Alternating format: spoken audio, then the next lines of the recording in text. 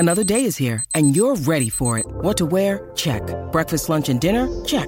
Planning for what's next and how to save for it? That's where Bank of America can help. For your financial to-dos, Bank of America has experts ready to help get you closer to your goals. Get started at one of our local financial centers or 24/7 in our mobile banking app. Find a location near you at bankofamerica.com/talktous. What would you like the power to do? Mobile banking requires downloading the app and is only available for select devices. Message and data rates may apply. Bank of America N.A., member FDIC. Sometimes needing new tyres can catch us by surprise. That's why Tyre Power gives you the power of Zip Pay and Zip Money. You can get what you need now, get back on the road safely and pay for it later. Terms and conditions apply. So visit tyrepower.com.au or call 13 21 91. How would you like to ramp up your club's game day atmosphere? Big Screen Video is giving 10 lucky sports clubs the chance to win a $10,000 grant towards their own digital scoreboard. Register now at iCanWin.com.au/BSV. Blues and the Crusaders first met at Eden Park in a Super Rugby final back in 1998. Yep, 24 years ago. It turned out to be an iconic match in the competition's history, of course.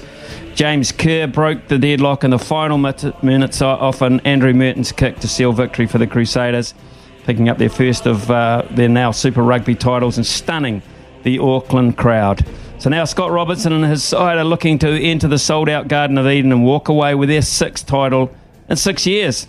One man who knows all about winning with the Crusaders is Corey Flynn. Corey, of course, 150 games in a career that spanned 2002 to 2014. Perfectly placed to talk about the challenge of going to Eden Park. Corey Flynn, good morning to you. G'day, Smithy. How are you? I'm good, man. Thanks for taking the time off the building site to have a chat to us. Did going to Eden Park, did it ever faze you greatly, or did you relish the challenge? No, I wouldn't say it fazed us. I mean, you always know that whether it be a round robin or final, the Blues are going to be pretty special team, and I've been on the back end of a couple of hidings and also a couple of good wins, but. It's a great place to be able to go and play. Looking back on your time in Super Rugby finals, is there one win that was more memorable for you than any other? The Waratahs at home, it was pretty epic. I mean, we had a pretty dominant season throughout that year, but the first one against I think it was the Brumbies was pretty epic too. I mean, I didn't play that long, but the Waratahs I had a fair contribution to, so I suppose that one there would really stick out. Because they were the days of Jade Stadium prior to this stadium, prior to the earthquake, of course. When you looked at Jade Stadium as such, and I ask you this in comparison to how the Blues looked to Eden Park, was it your domain? Did you look to protect it as such? Yeah, we considered it a fortress. That was our home, our home ground. I mean, when you had Jade Stadium full and with the extra temporary seating, it was a pretty epic place to play. I mean, we put out some performances there that would really rate up there. So I mean, that was definitely a fortress. We knew that if people come to us, then they were going to be in for a hell of a time. Looking back at your career, you followed on from the legend that Mark Hammett, the Hammer, was. What about those expectations of wearing a Crusaders jersey? Because you're always there or thereabouts. Did you feel that? Yeah, you do. Obviously, the public in Canterbury is pretty one-eyed, as you'd know, mate. And they expect success, and that's probably because we've been so successful. They demand it now, and they get pissed off when they don't get it. So it does come with expectation and pressure, but you always have that now when you become a Crusader. So I think it's not something that's just heaped on you from at one point. It's right there from the start. So you build with that as a young fella, and you pass that on when you're a senior guy, and bringing young guys through. So you always have it at a certain point. Corey, you've always had great front rows down there in Canterbury Rugby. Crusaders, of course, has been the pinnacle of that as well. Why is that the case? You've stood in between some terrific props, and you've built an engine room from the front, which has always been formidable. Why? I think, our game is basically non-existent without a good set piece. So if we don't have that, we don't win. So there's a lot of hard work that goes into it. Because there's a lot of pride that comes with what's gone before, and you want to live up to those same standards and stuff, and not let the name and the club down. Corey, how do you see these two front rows tomorrow? I mean, the Blues have had the luxury of leaving two All Blacks on the bench as such, so Tuanukuafe and Tuangafasi not even starting. So how do you look at the match-up tomorrow night? Yeah, it's huge, and it's so exciting in terms of if that's one of the talking points. A Blues front row that's leaving two All Blacks on the bench is pretty exciting. You've got the Crusaders who have had a couple of injuries and stuff like that, but they're holding their own. So it's going to be a massive match-up right across the park. I just can't wait to watch it. Oh, I can't wait to watch it either, and I hope, like hell, and I would imagine you do too, that it won't be referee dominated. And you're in the best position to talk about this. The legislation and the resetting of scrums, etc. How do you look on the way that the scrum is administered, I guess, these days, as much as anything else? Yeah, it's a tough one, mate. I think it goes higher than the referees. The referees are just doing their job. You can't sort of put too much on them, because it's the rule makers that are making the mistakes in terms of what they're trying to achieve, and the players are just doing their job to what they think the rules are, and the referees are just thinking they're administering and refereeing the game the way that they see. So it's the guys that are actually making the rules that are cocking this game up. So what would you like to see in terms of the engagement, mate? If you were a rule maker, what adjustments would you make? I think as soon as you see anyone going in, that's your class for penalties. In terms of resets, I would have one, and then it'd be straight to penalties. You want to see the game going. I mean, you want a contest, and if you lose scrums, you lose rugby. You might as well just play league. So you need to actually keep the game as it is, but you just need to, because you want to speed it up as well. You don't want resets after resets, but you want to have that contest all the time. Corey, what about the way the game, aside from that, is sort of being dominated by cards? It's a major talking point for us on radio and our listeners, etc. And I imagine from time to time with your mates or your colleagues, you talk about it as well. It's differed so much even from your time.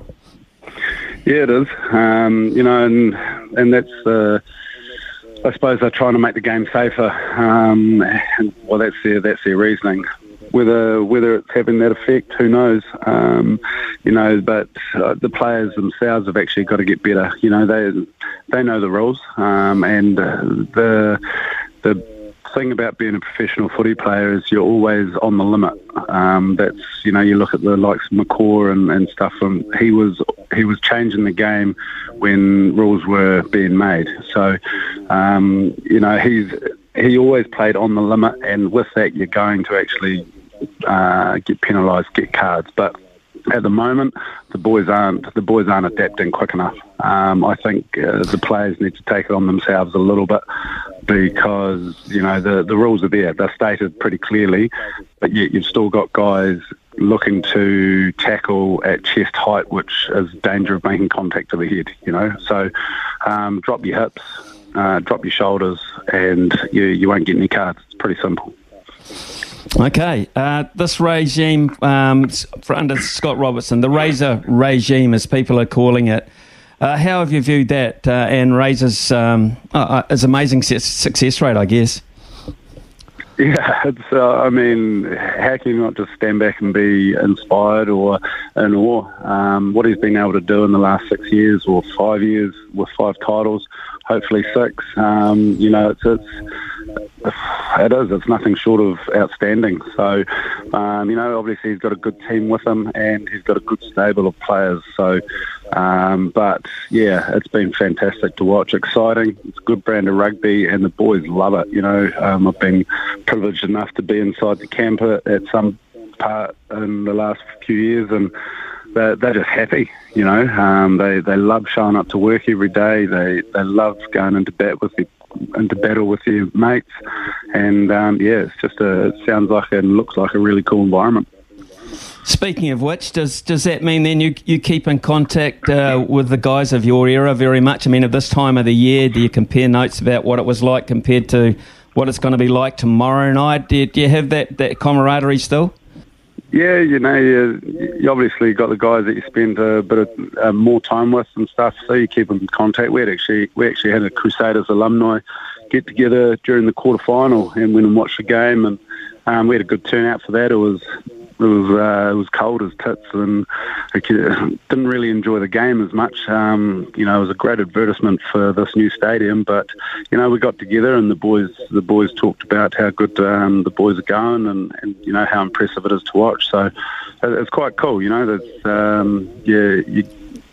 get there and you talk about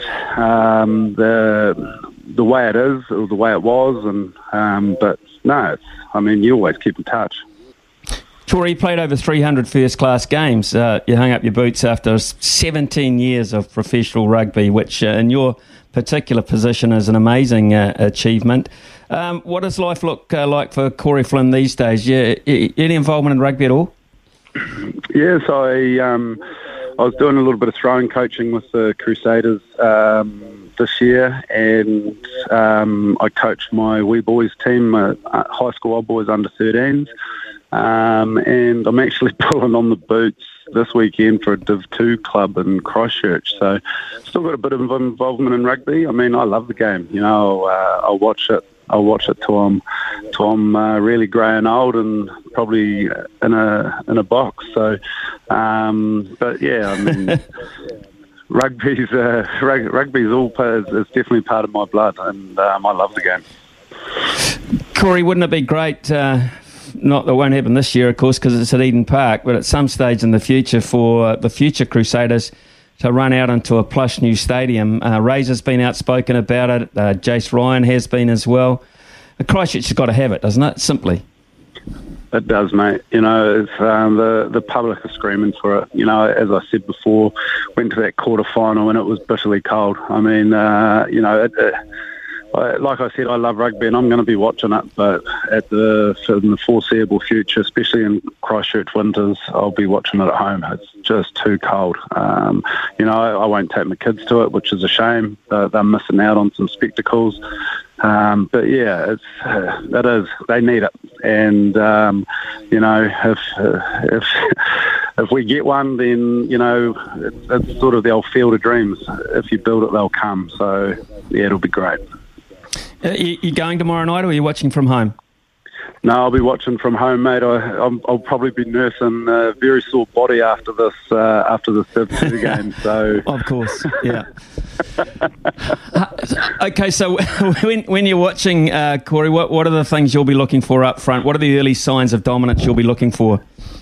It'll be dominant in the collisions. There's going to be a lot of passion out there, but that dominance has got to start and it's got to keep going through that first half. You'll see patches of people dropping off, but if whoever gets that dominance and carries on, then that physical dominance will, I think, come out the victor in the game.